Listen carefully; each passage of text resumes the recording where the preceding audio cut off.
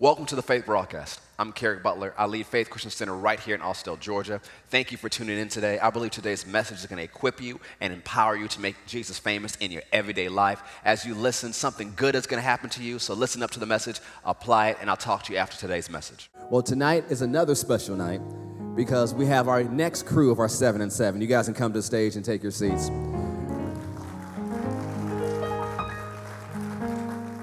Seven and 7 is something I started doing last year, where I would look through our FBI students and graduates or ministry school graduates, and I'd pick them out and say, well, you got 7 minutes to preach. And I usually give them a topic, and they'd practice with me. I look over the notes, give them encouragement and feedback. And we've done this a few times before, and each time it's been dynamic. They've been a great blessing, and they're going to do it again tonight. Amen? So what I want you to do, I want you guys to amen them and say, praise the Lord, shout them down. They get a good point, say amen. Don't stare at them like sometimes y'all do me. Encourage them. They're doing a good job. God's raised them up to do great things. Amen? So let's pray real quick. Father, we thank you for all the speakers who are about to share tonight. We thank you for the anointing that's on their lives individually and the anointing that's in this house. Grant them utterance as they share forth the word of God tonight. Let our lives be transformed by the power of your word and the power of your spirit. We give you all the glory, honor, and praise in Jesus' mighty name. Everyone said, amen. You may be seated. Go ahead and share as Brother Cam comes first.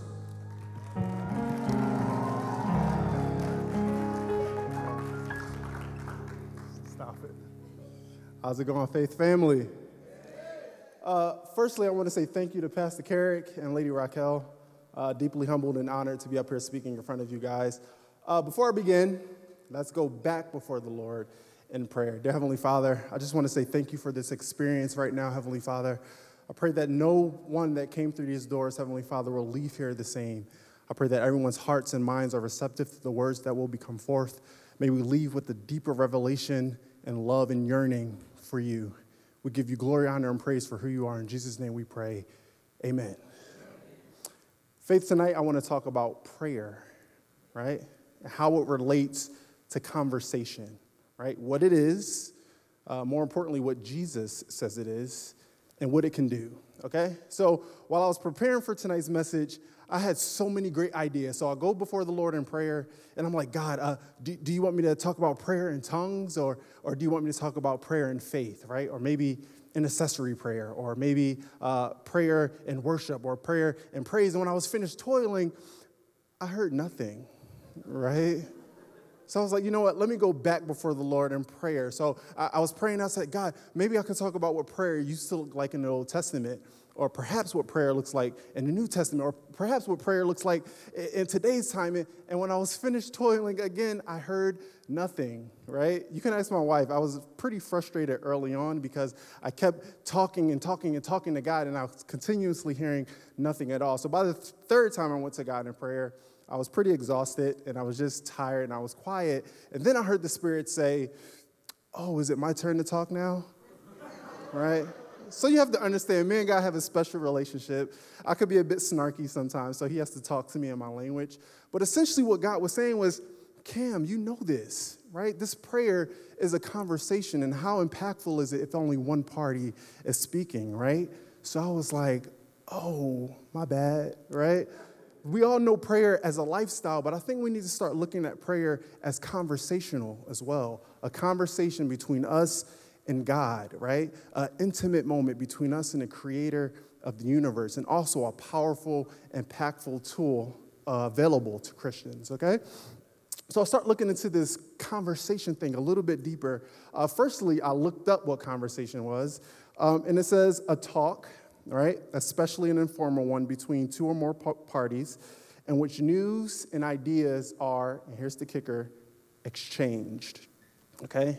If it isn't a conversation, if information isn't being exchanged, right? So I start looking a little bit deeper into conversation, and I found some pretty cool statistics that I wanted to share with you.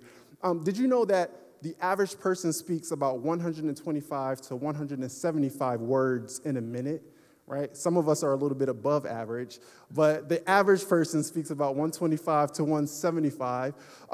Of those words, only about 7% accurately convey what we're trying to say, right? Other things show up in hand gestures and facial expressions, things like that.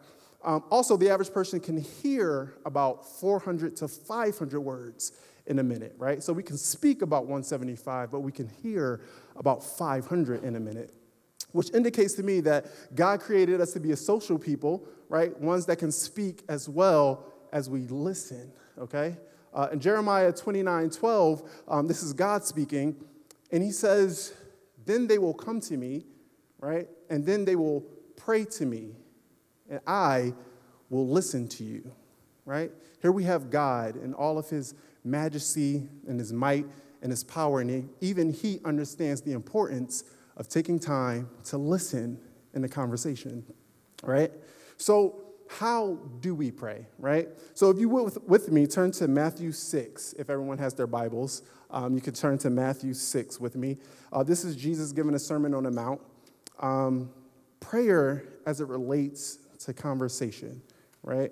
Matthew 6, verse 5. And it says, and when you pray, do not be like the hypocrites, right? For they love to pray standing in the synagogues on the street corners to be seen by others. Truly, I tell you, they have received their reward in full. But when you pray, go into your room, right? Some translations say a closet or a chamber. Close the door and pray to your Father who is unseen, right? Then your Father who sees what is done in secret will reward you. And when you pray, do not keep on babbling like the pagans, like I was, for they think they will be heard because of their many words. Do not be like them, for your Father knows what you need before you ask them, right? But Jesus doesn't just stop there. He takes it a step further, right? He tells you the do's and the don'ts of prayer, but he also gives us a model as to what a prayer sounds like or should sound like, right? Because in Matthew 6:9, it says, in this manner, therefore, you pray, our Father in heaven, hallowed be your name. Your kingdom come, your will be done on earth as it is in heaven. Give us this day our daily bread, and forgive us our debts as we forgive our debtors. And do not lead us into temptation, but deliver us from the evil one.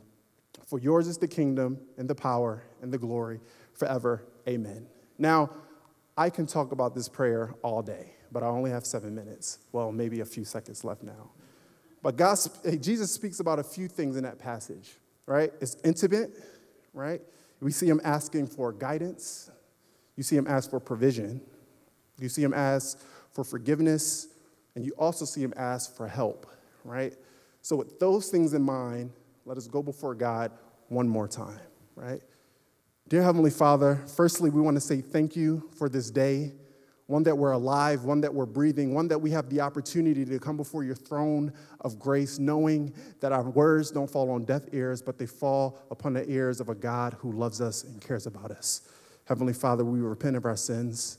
We pray that you cleanse us once more of our unrighteousness so that we may stand before you clean one more time, Heavenly Father. Here we are standing, say we need your help, Heavenly Father, in every aspect of our lives. Help us and fill us with more of your love, more of your grace, and more of your wisdom so that we may carry out your will upon this earth.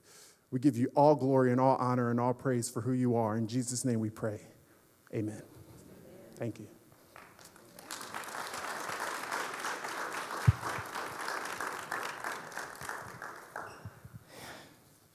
I'd just like to introduce my topic. I'm running sermons, serving the seed room, but I'd like to introduce my topic by just an example. If you were to ask a person who had $1 million or so for $100,000, do you have any level of faith or confidence that you would receive it? Now, you may need it very, very badly and want it even more. But I think if you really were to look within yourself, you would have to say, there's a little bit of doubt that I may not get this. And some of the reasons would be, this person really doesn't know me.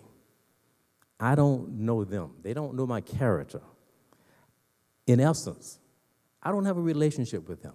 So basically, if I don't have a relationship with the person, my expectations from that person are going to be small. However, if we have a relationship, then our expectations should be greater. So when we talk about faith and faithfulness, faith in the Greek word, faith in Greek is pistis. It boils down to trust, confidence, reliance, assurance, or belief. In order to have true confidence in God, we need to understand our position, our standing, and our relationship with God. 1 Corinthians 12:13, if you could go there quickly, I will read for the sake of time as you're getting there.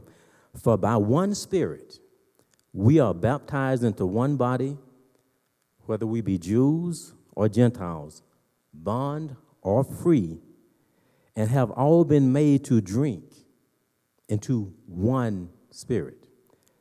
In the New Living Translation, that was King James, the second part of that says, we have all been baptized into one body by one Spirit, and we all share the same Spirit.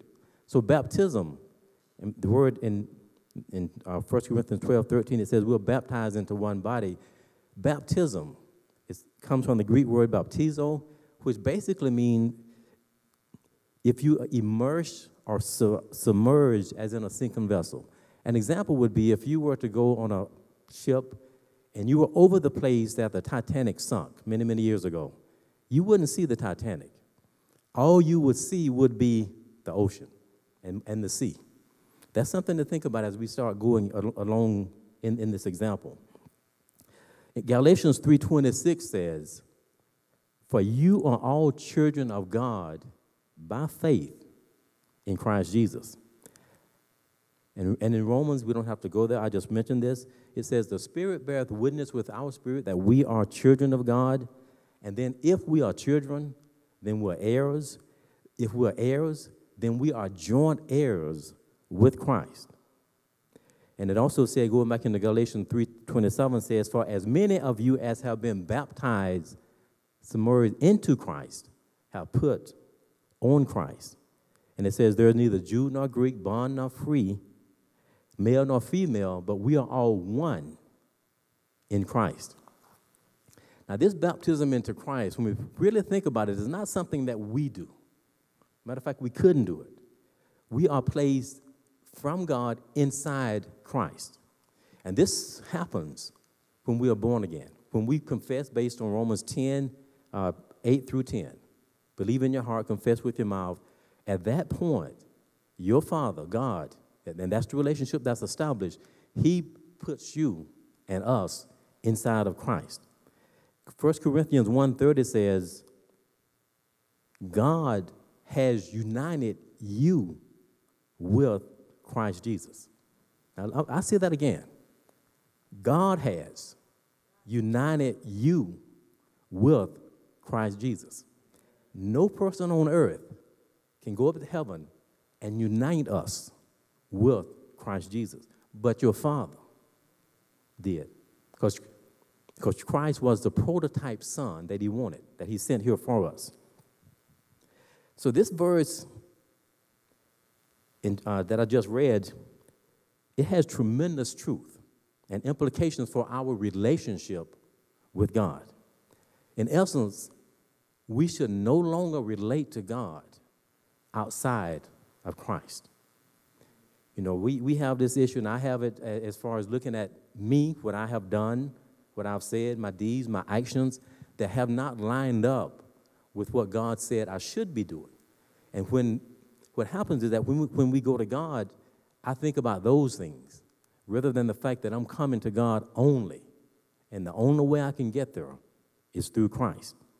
When we come to God, we have to approach him as his children, because that's what the scripture said. By faith, we are children. By faith in Christ, we are children of God. When we come to God, we have to realize as his children, Christ has made us holy, pure, righteous. We are in our spirit as righteous as Christ. We are unblameable, unreprovable. So think about that when we're praying and asking God for anything.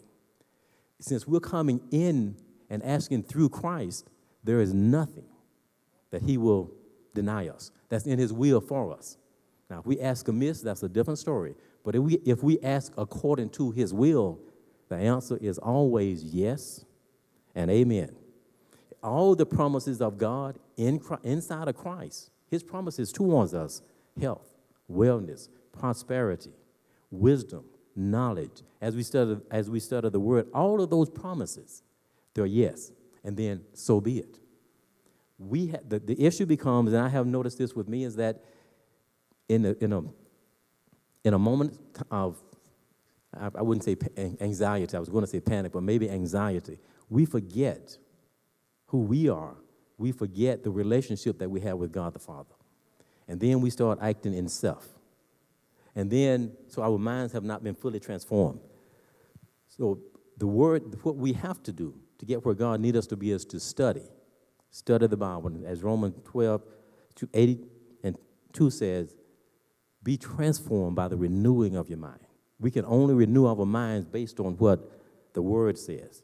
And when we realize that we are in Christ, and we would know that God has freely given us all things, and we just need to possess them by faith.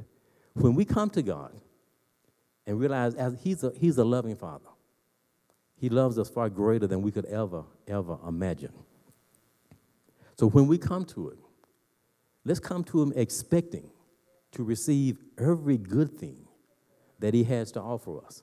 Every good thing. He has already promised, if we ask, it's ours.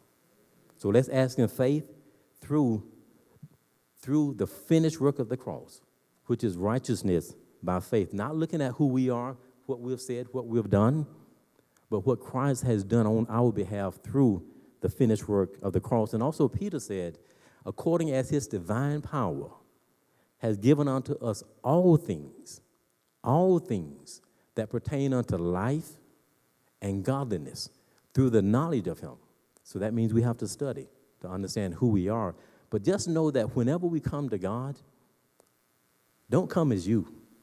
Come as Christ has made you in the spirit realm. And the answer will always be in His promises, yes and amen. Yes, and so be it.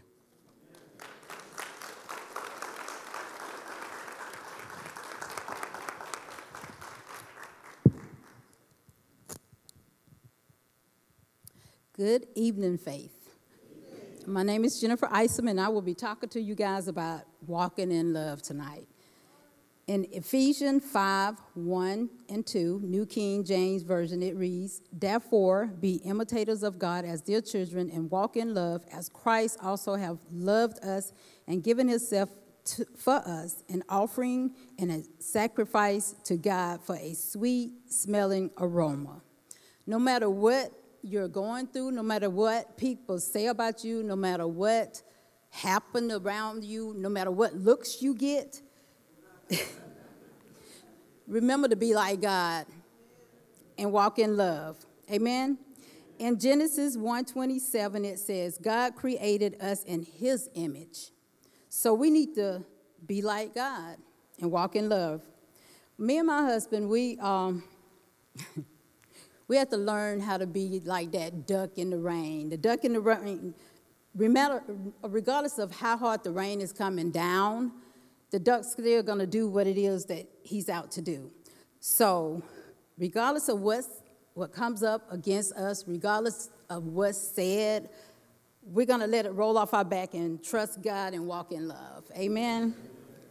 There have been many times when we was lied on and called into the office, which wasn't good, and I didn't like it, but glory to God, we have to be like God.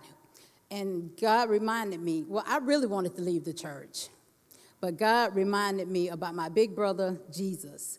He was also lied on, and he had to continue to walk in love with everybody, forgive everybody of everything. Amen? In 1 Corinthians 16:14, it reads, let all that you do be done in love, regardless of where you're at. On your job, it could be your boss, it could be a coworker. At home, it could be your spouse, it could be your child. Serving at church, it could be a first-time guest, it could be a member or even a minister. Whoever it is, you still need to walk in love and just represent God. Amen? Now, when we was lied on, it was really, really, really hard for me to do what I knew that God wanted me to do, which was walk in love with everybody, forgive everybody of everything. I had to face these people, and I'm like, God, really?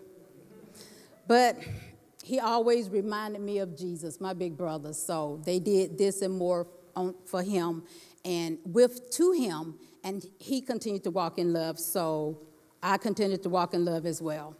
What does it mean to walk in love? Kenneth Copeland said, love is the bottom line. Nothing counts without it. In short, you can't go anywhere spiritually or in your relationship until you get your love walk straight. In 1 Corinthians 14:1, it reads, living a life ruled by the love of God is what opens you up to walk in the Spirit and live in the highest measures of blessing and power of God. I don't know about you guys, but I want to live in the highest measure of blessings and power of God. Anybody else? So we're not going to be able to do that if we can't walk in love with our brothers and sisters, if we can't forgive everybody of everything, if we can't represent God, we're not going to be able to do that. So I'm going to read you this poem that this one of our members wrote, and she set a great example of walking in love and forgiving everybody of everything. So I want you guys to just listen to these words.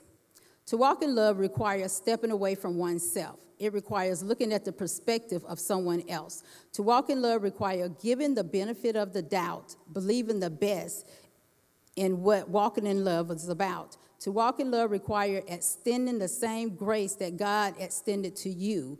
It requires understanding if you deserve grace, then they do too. To walk in love requires sometimes listening when you want to speak. And yes, sometimes it requires turning the other cheek. To walk in love requires your speech to be gracious and seasoned with salt. It requires you to consider your words and not speak without thought. To walk in love, love your neighbor as yourself to be your guide, always remembering that this is what God has required. To walk in love requires forgiving even when not asked to forgive. It requires letting it go and refusing to relive. Walking in love requires asking forgiveness for a hurt to another. It requires your desiring to live peacefully with your sisters and your brothers. To walk in love requires stepping away from oneself. It requires looking at the perspective of someone else. Amen? Now, after that, if you still unsure about walking in love with your brothers and sisters, here at Faith Christian Center, we have different ministries. If you're married, we have For Life. If you're single, we have the singles. If you're 55 and over, we have Living Epistles. If you would like to be a part of an all-men group, we have the men. All-lady group, we have the all-ladies. Get connected and remember to be like Jesus. Walk in love with everybody. I want to leave you guys with this. This is from Spiritual Inspiration, and it reads, when God put love and compassion in your heart towards someone, he offered you an opportunity to make a difference in that person's life. You must learn to follow that love. Don't ignore it. Act on it. Somebody needs what you have.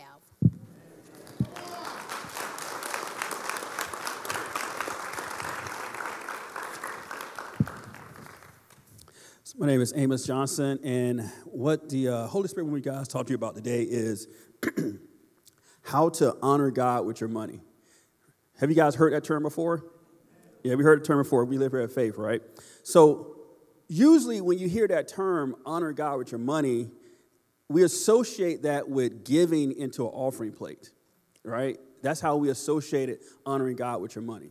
However, what I want to do today is kind of expand your understanding of that concept and to show you that actually honoring God with your money is actually giving money to any believer. That's actually honoring God as well. So let's go to some background about honoring God. Let's go back to the Old Covenant in Proverbs 3, verses 9 to 10. It's Proverbs 3, verses 9 to 10. Honor the Lord with thy substance and with the first fruits of all thy increase. So shall thy barns be filled with plenty, and thy presses shall burst out with new wines. So King Solomon told us that the way we honor God with our substance, the result is that our barns are going to be filled with plenty. That sounds like abundant harvest, right? That's the year we're in, right? So this ideal of honoring God with your substance, the way they did it under the old covenant, we see an example of this in Exodus 23, verse 19. The first of the first fruits of thy land thou shalt bring into the house of the Lord your God. So the way they honored God with their money was they actually brought their substance to the house of God. Now, what makes something a house? It means that somebody lives in this house, right? So the house of God was where God's spirit lived under the old covenant. And that was actually a physical temple, right? So when they wanted to honor God, they had to physically bring their money to a physical, literal temple, because that's where the presence of God dwelled, right? It wasn't like it was anywhere else. It was just right there. So they had to get to that temple if they was going to honor God with their money, right? Now, we know that into our new covenant, we don't have this elaborate temple system anymore, right? But in the new covenant, the temples are us, right? 1 Corinthians 3:19 says, don't you realize that all of you together are the temple of God and that the Spirit of God lives in you, right? So Paul told the Corinthians church that God lives in you, which makes you the temple. And he actually told them again a few verses later in 1 Corinthians 6, verse 19, in case they didn't get it the first time. Do you not know that your bodies are the temples of the Holy Spirit who is in you, whom you have received from God? You are not your own. So Paul is trying to get this point across to us that God's Spirit lives in us. And so we said what makes a house is that something lives in it, right? So if God's Spirit lives in us, what does that make us? It makes us a temple. It makes us the temple of God, as Paul was talking about. And so if we go back to our example under the old covenant, when they want to honor God with their substance and their first fruits, they brought it to the temple. But right now, we're that temple. So which means that if you bring something to any believer, you're bringing it to God because we're that temple. Now, to further explore this idea, let's look how Jesus equates himself with us. Matthew 25, verses 35 to 40. Now, this verse of scripture, we usually hear this in a negative light, like who's going to get into heaven, who's going to not get into heaven from this verse of scripture. But it shows us a great connective point here. So that's Matthew 25, verses 35 to 40. Jesus says, and this is going to be like in the last days, for when I was a hungered, you gave me meat. When I was thirsty, you gave me drink. When I was a stranger, you took me in. Naked, and you clothed me. I was sick, and you visited me. I was in prison, and you came unto me. Then shall the righteous answer him, saying, Lord, when saw thee a hungered and fed thee, or thirsty and gave thee drink? When saw thee a stranger and took thee in, or naked and clothed thee? So they were confused a little bit, right? He said, Jesus was saying that when I was hungry, you gave me food. When I was thirsty, you gave me drink. When I was a stranger, you came and visited me. You took me in. And they were like, when do we do that, God? Remember, God, Jesus, you died a long time ago. How do we do that to you? And look what Jesus tells them in verse 40. And he said unto them, verily I say unto you, inasmuch as you have done it unto one of the least of these, this is the key word, my brethren, you've done it unto me. So what Jesus is saying is that when you do something to Pastor Carrot, you did it to him, right? When I do something to Kurt, I did it to him. When I do something to Jack, I've done it to him, right? When I've done something to Minister Eisen, I've done it to Jesus, right? So he made this equivalence that anytime you do something for a believer, you did it for me. So guess what? When I bring money to any one of you believers to say, Steve, who did I do it to? Jesus, right? Now, here's what I want to get you to see this. It's any believer, right? So if Kurt gives his wife money, who did he give it to?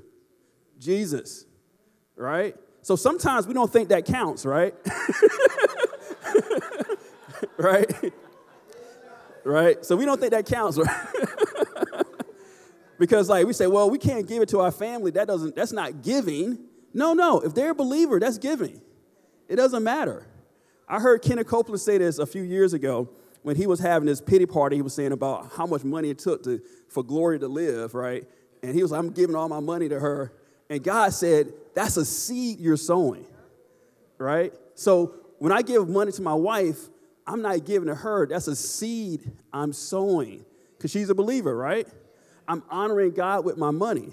That counts too, right? That counts too, right? Your kids, that counts too, right? They're believers, right?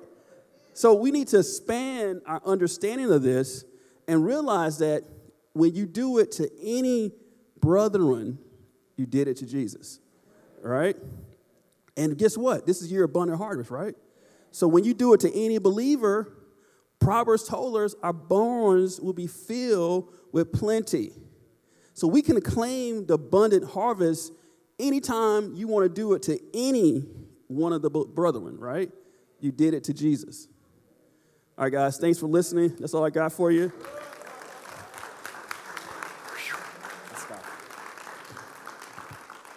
Well, first off, I want to say thank you to Pastor Garrett for this opportunity. My name is Davon Lee. I'm a graduate of Faith Bible Institute here. It's an honor to get into this, so let's get busy. Everyone say, confession brings possession. You know, as we've been sharing so far, this is the year of abundant harvest. This is the year where God wants to show up and show out. It's going to be like we turn the corner. And it's going to take us dedicated to seeing what God wants for us in our lives. And we have to want it. We have to really want it. And I like to say that confession is a vehicle by which you can move your life from a place where it doesn't look like God's promises are applying to you at all, nothing's looking like it's right, to the place where it looks like God's word concerning you is true. Because that's what God's will is. God doesn't want us to be walking around looking like he a deadbeat dad, because he's not. But confession is how we get there. Confession is so important. And, you know, this has revolutionized my life in the past 2 years, especially in the past 8 months. And this stuff is so special. And the thing about it, Mark 11:23, this confession stuff, you know, believe in your heart, say it with your mouth, don't doubt in your heart. You can have those things you say. This was Jesus' idea originally. It wasn't Kenneth Hagin. It wasn't Charles Capps. It was Jesus, the master. He said it. And honestly, about confession, God has already spoken his word over your life. The Bible's there. There's no edited version coming out. There's nothing else, no updates. He's already spoken his word concerning your life. It's up to you and me to say what he's already said for us to see it. We just have to say it. He's got the words there. We just have to say what the word says. The Bible says faith comes by hearing, and hearing by the word of God. Appreciate Pastor Carrick. Appreciate Brother Copeland. Appreciate all those people. But it's not their job all the time to speak your faith for you. You know, they're preaching, they're speaking the word, they're speaking life over you. Pastor Carrick's always talking about houses paid off and all that great stuff. We received that, of course, praise the Lord. But it's not their job to always talk faith for you. And, you know, the word of God is anointed. We believe in the rhema word of God, the anointed word of God. There's something you can take from every message, anywhere. But you know your needs more than anyone else does. And you have the same Bible that's relevant to your life outside of this place. You can speak faith outside of the church house, and you can take your Bible and find what God says, his promises concerning your life, and speak it yourself and not rely on someone else to do it. And we do appreciate, you know, all those things, but you believe your voice first. You're convinced of something based on you saying it. You believe yourself above all else. You know, God's word is powerful in his mouth. God's word's anointed in other people's mouth, but God's word is most effective in your mouth. You can talk yourself into victory.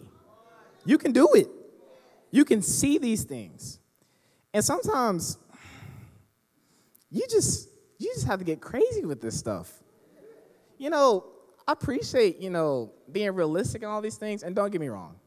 We have to be honest with ourselves. We have to be vulnerable. We can't just be faking this thing. We have to be real for ourselves and be honest about things. But there is a level of realistics that we have to get beyond. Because if you're going to say you serve a God With God, all things are possible. Nothing's impossible. If you're going to be realistic, why would you want realistic results when you have a God who said nothing's impossible? Who wants realistic results in that case? I don't. You know, 2 Corinthians 4:13, it says, we have in the same spirit of faith, according as it is written, I believed, and therefore have I spoken. We also believe, and therefore speak. God, we talked about communication, we talked about all these things today. God wants us speaking his word. You know, in life, and this will stick with you, keep this, write this down. You're not supposed to speak what you see. You speak what the word says. You don't talk about what you see. You talk about what his word says. It's not going to be easy. You have to be consistent with this. It's not about the mountaintop faith, the great moments, you know, oh, I feel anointed. I feel great. Pastor Carrick lay hands on me. I'm going home. I'm talking all about everything. Yeah, I'm the blessed of God. I'm abundant. 2 days later, you have to be consistent with this stuff. You have to believe it. And the thing about it, you just can't do this thing by rote. You have to know who your God is. You have to know who your Father is. You have to know that he loves you, that he wants to take care of you. You can't be legalistic with this. Your faith has to move your mouth before it can move your mountain. You have to know that you have a Father that wants to take good care of you. He loves you so much. Don't put your faith in the confession. Your faith can't be in the confession. Your faith has to be in Jesus. If your words could change it, you could just speak it all. You know, speak into existence. Your faith in Jesus. And you can't get legalistic with this stuff and get all caught up in the words, because then you're associating the power with yourself, and you think that you're all powerful by yourself. Your words, you're just speaking what God already said anyway. He said it before the foundation of the world. You're just repeating it.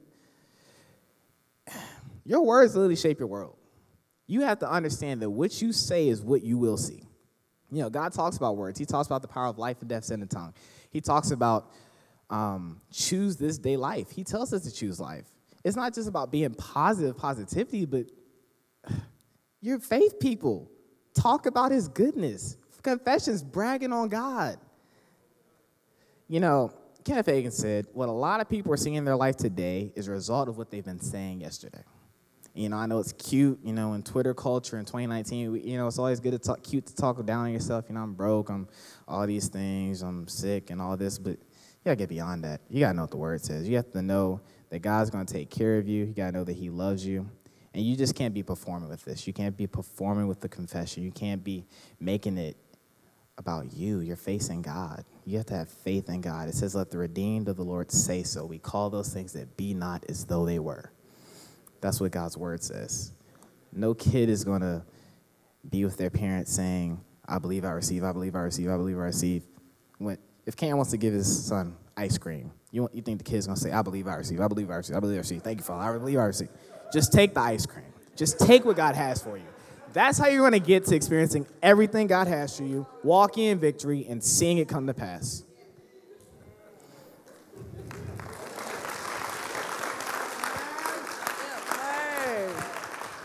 Amen. Amen. Well, hello, Faith family. I'm Chastity Palmer. I serve in the Worship and Arts Ministry. Woo, woo. It is my pleasure and honor to share with you about one of my favorite topics, and that is worship. I love worship. I always have.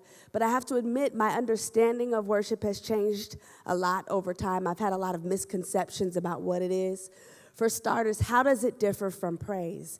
And they're actually very closely related. They're both about honoring God. They're both very powerful. Praise, I tend to think of more so as thanking God for the amazing things he's done. Worship is about honoring God for who we know him to be. So one definition that I saw is, hold on now. Let me get myself together in my notes. Worship is the art of losing self in the adoration of another, right? So it requires a certain level of vulnerability and authenticity. That's why Jesus said in John, God is seeking worshipers to worship him in spirit and in truth. There's no other way to truly worship the Father. Another misconception I had was I thought of worship as being one way, right? So we go before God, we raise our hands, we sing, we talk about how amazing he is, and then we go home. And those are all expressions of worship, absolutely. But he is such a selfless, loving, caring God that he chooses to bless us in our worship when he doesn't have to. Unfortunately, though, Faith Family, I don't think that we have really scratched the surface when it comes to worship. I think sometimes we make it about, especially here at church, Dathan's not leading? Okay, well, I'm going to just watch from home. My favorite worship leader's not leading. Or we make it about our favorite song, or we treat praise and worship like a concert, and we expect to be entertained. And we miss out on an opportunity to encounter God in a phenomenal way. It's unfortunate. And so today, I want to talk about some of the many benefits and powerful effects of worship, starting with the fact that worship evokes God's presence. Now, God is everywhere. He's omnipresent. But when we worship, he manifests his glory and his presence. And I'll give you an example. 2 Chronicles chapter 5. What's happening here is Solomon is king, and he's built a temple, and it's beautiful. They put the finishing touches on it, and they're having their first official service. Everybody's there, the praise team, the musicians, the deaconettes. Are those even a thing? I don't even know what a deaconette is, but they're there. Everybody is there worshiping the Father. So verse 13 says, the singers raised their voices in praise to the Lord and sang, he is good, and his love endures forever. They're talking about who they know him to be. That's worship. It goes on to say, then the temple of the Lord was filled with the cloud, and the priests could not perform their service because of the cloud, for the glory of the Lord filled the temple. Their worship evoked God's presence so much so that it physically manifested as a cloud. And their little agenda, their little service, they couldn't move forward because God was there. And he said, we're going to do something else today. All right, and how many of you know when God's presence is here, nothing is impossible. Nothing is off limits. So in addition to worship evoking God's presence, it's also a weapon. And I don't know that we often think of worship as a weapon. One of my favorite individuals in the Bible is David. David was a worshiper. He danced. He sang before the Lord. He wrote the entire book of Psalms, which is essentially a love letter to the Father. So what's happening in 1 Samuel 16:23, now Saul is king, but he's disobeyed the Father, and so God has removed his hand from Saul's life and allowed him to be tormented by an evil spirit. So Saul calls on David to worship. And so verse 23 says, whenever the Spirit from God came on Saul, David would take up his lyre and play. Then relief would come to Saul, he would feel better, and the evil spirit would leave him. So many amazing things happening in that verse alone. One, did you notice how it wasn't even Saul's worship that brought him deliverance from that spirit? It was David's. David's worship brought forth God's presence, and when God manifests his presence, Satan has to flee. He has no authority. He has no dominion. He literally has to go. That spirit had no choice but to leave because God was present. How many of you know that if we spend time in constant communion with the Father and worship with the Father, his glory rests on us? What does that mean? It means when we go home, when we go to work, when we go to school, wherever we go, that environment has to change because God is there, amen? So in addition to praise being a weapon, it brings peace. I've got another story for you. So this one takes place in 2 Samuel 12:20. Fast forward in time, now David is king. All right, so he's ruling. Like Saul, he's not perfect. He was a man after God's own heart, but let me tell you something. I love reality TV. It's full of drama, but the word is full of drama. David, listen, he slept with Bathsheba, got her pregnant, killed her husband. God was not pleased, and so as punishment, he took David's firstborn son. And so what's happening in verse 12, David has just learned that his son has died. And this is his reaction. Then David got up from the floor, washed himself, put lotions on, changed his clothes. Then he went into the Lord's house to worship. At what I can imagine was probably the lowest point in David's life, he chose to worship the Father. Later on in that chapter, it talks about the resolve that he had, and people were like, David, your son just died. How do you have peace? God gave him the peace that surpassed all understanding through his worship. And finally, I want to talk to you about one more person, and that is Hannah, and she shows worship's ability to bring healing. So Hannah is married to Elkanah, and she's barren. She can't have children. He has this other wife over here who is like fertile myrtle and got all the kids in the world. And making fun of Hannah because she's barren. So Hannah is in the temple. This is in 1 Samuel 1:19. She's in the temple. She's crying out to God. She's praying, so much so that someone thought she was drunk because of just how violently she was praying before the Father. She's seeking what she desires, which is to be able to bear a child. And so this is what happens in verse 19 and 20. Early the next morning, so Hannah and Elkanah, arose and worshiped before the Lord, and then went back to their home at Ramah. Elkanah made love to his wife Hannah, and the Lord remembered her. So in the course of that time, Hannah became pregnant and gave birth to a son.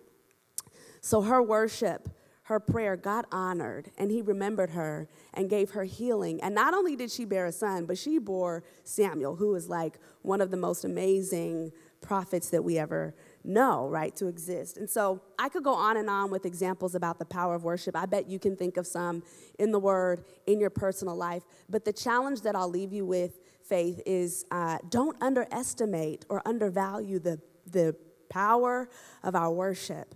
All right? Do not underestimate it. The next time you find yourself feeling down or in need of a breakthrough or healing or whatever it is, I challenge you to worship. And I guarantee you God will meet you where you are. Amen.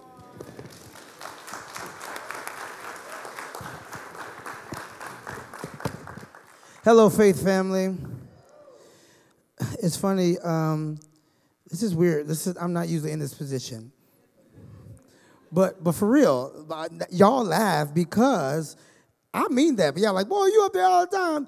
Well, the thing is, and the truth is, I like to talk, and you'll hear me talk and set up songs, and I'll have a mini sermon for every song. But the truth is, if y'all don't get it and it falls flat, I can sing right after. If I'm preaching, there is no song. So you got to get it. So I pray you get it. Anyway, so I'm here to talk about praise. What is it really about, okay? If I ask most of you what praise means to you, I'll probably get several different answers. She was all in my message. So one of them would be, praise is a weapon. She said that.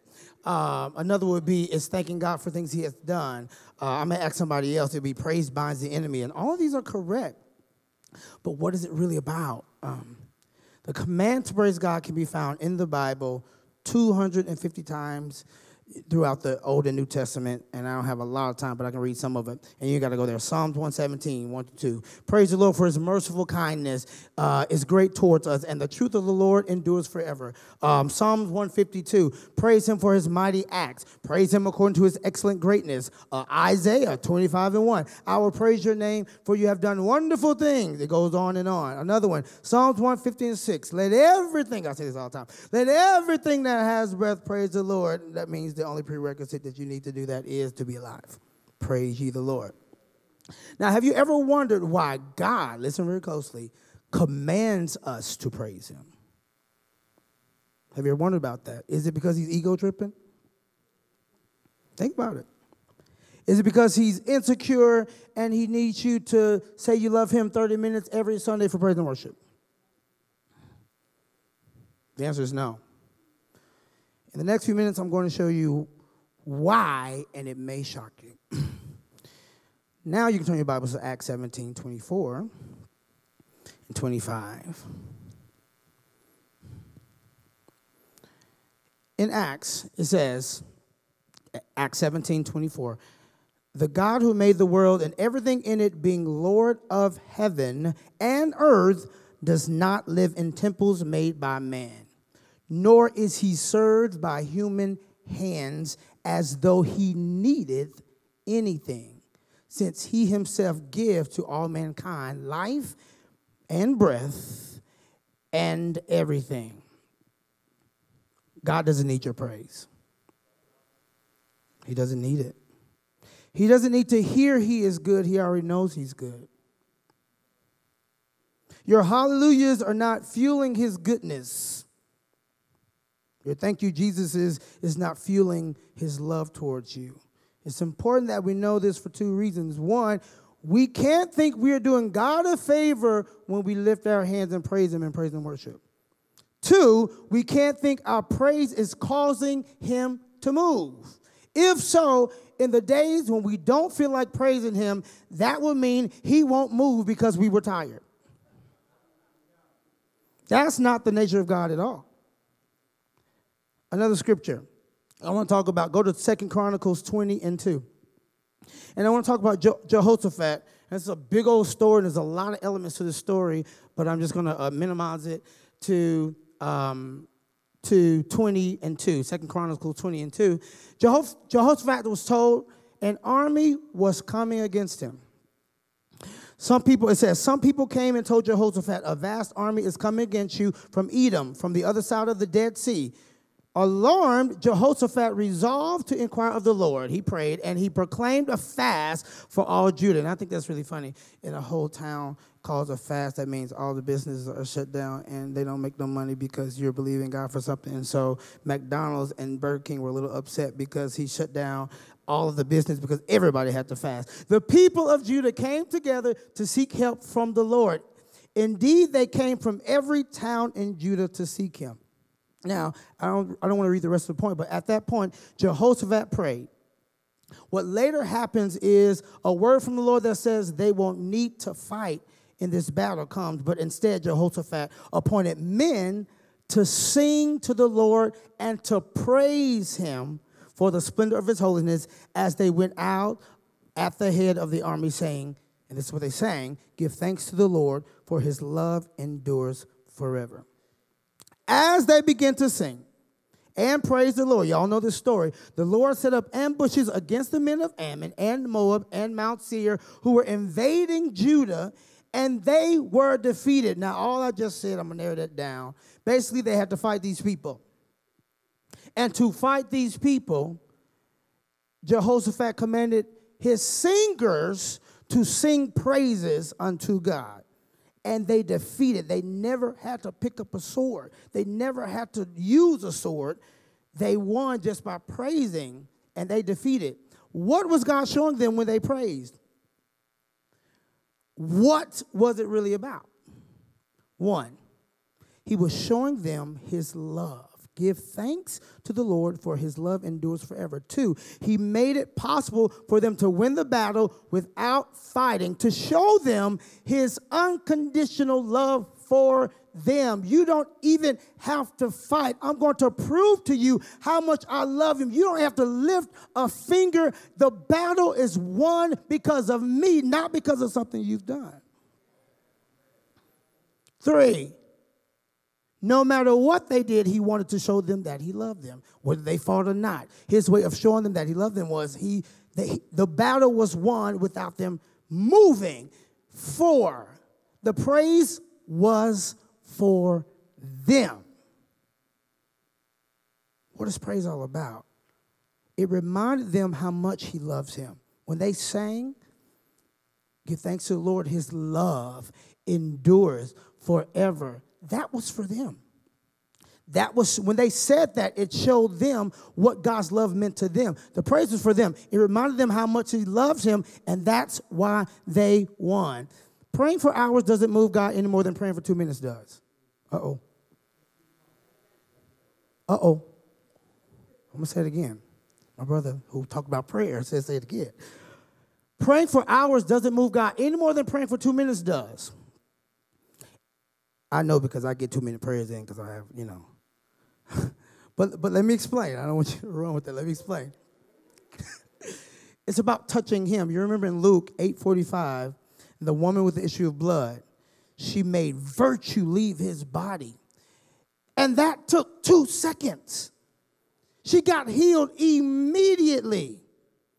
She didn't tarry for 24 hours. And I'm going somewhere with this. When you're sick, posting 1 million scriptures on your wall and praying for 8 hours a day isn't what moves God. That's for you. That's for you. That's to help you stay in faith so you won't waver in your faith and believe that God can do it, because it's all about what you believe. So when don't negate people who do that. Like, by all means, whatever you need. If you got a negative report, put it on your refrigerator, open up the refrigerator, put some more scripture in there if that's what you need. But that's not what moving God. That's to help you. When we praise God, he loves it, but he doesn't need it. It's actually for you as well. You need to hear that his mercy endures forever, not him.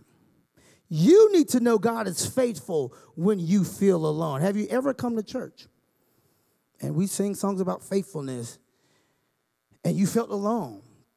And then we just began to say how God is faithful over and over again. And all of a sudden, you got the revelation. You know what? I'm not alone. God is faithful. That was for you. You need to know God is faithful when you feel alone. That's two. You need to know that God is healer.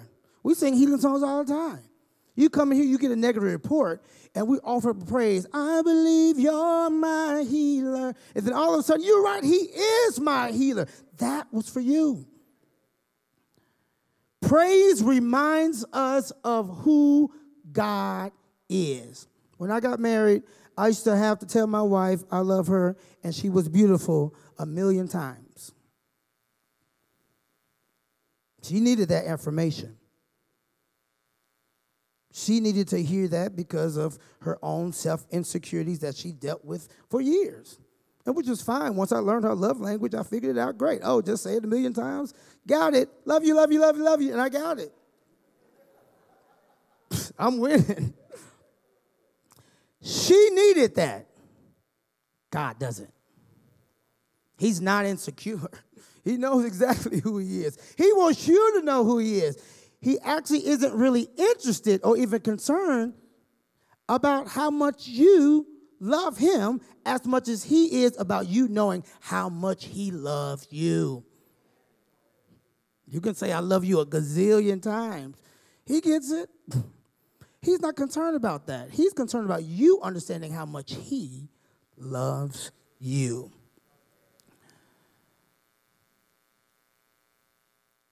Some of the best times of worship was when you're being reminded of his overwhelming, never-ending, reckless love of God, how he chases me down, fights till I'm found, and he leaves the 99. Some of the best times of worship is when we're explaining what he does and how he is to us, or being reminded that he is jealous for you. He loves like a hurricane, bending beneath the wind of his mercy, or being reminded that his kindness leads us to repentance. His goodness draws us to his side. His mercy causes us to be like him. His favor is our delight. Every day I'll wake in my praise and pour out a song and say, God, you know what? Even when I'm not good, you're good. That's what it's all about. And I think my time is going now. But I'll say this last thing before I sit down. I would challenge you, whatever you're dealing with in your life, if it's depression or if it's feeling alone, find a song that reminds you of what God is to you in that situation and play it over and over again. Sing it in your spirit. Go to work singing it. Go to lunch singing it. Go back home singing it. And it will remind you exactly how good God is. And your praise to him, he's going to receive it, he's going to love it, he's going to inhabit it and all of that. But it's going to allow you to open up your heart to receive. You know what? You're right. He is my healer. He is faithful. He is good. Somebody shout hallelujah.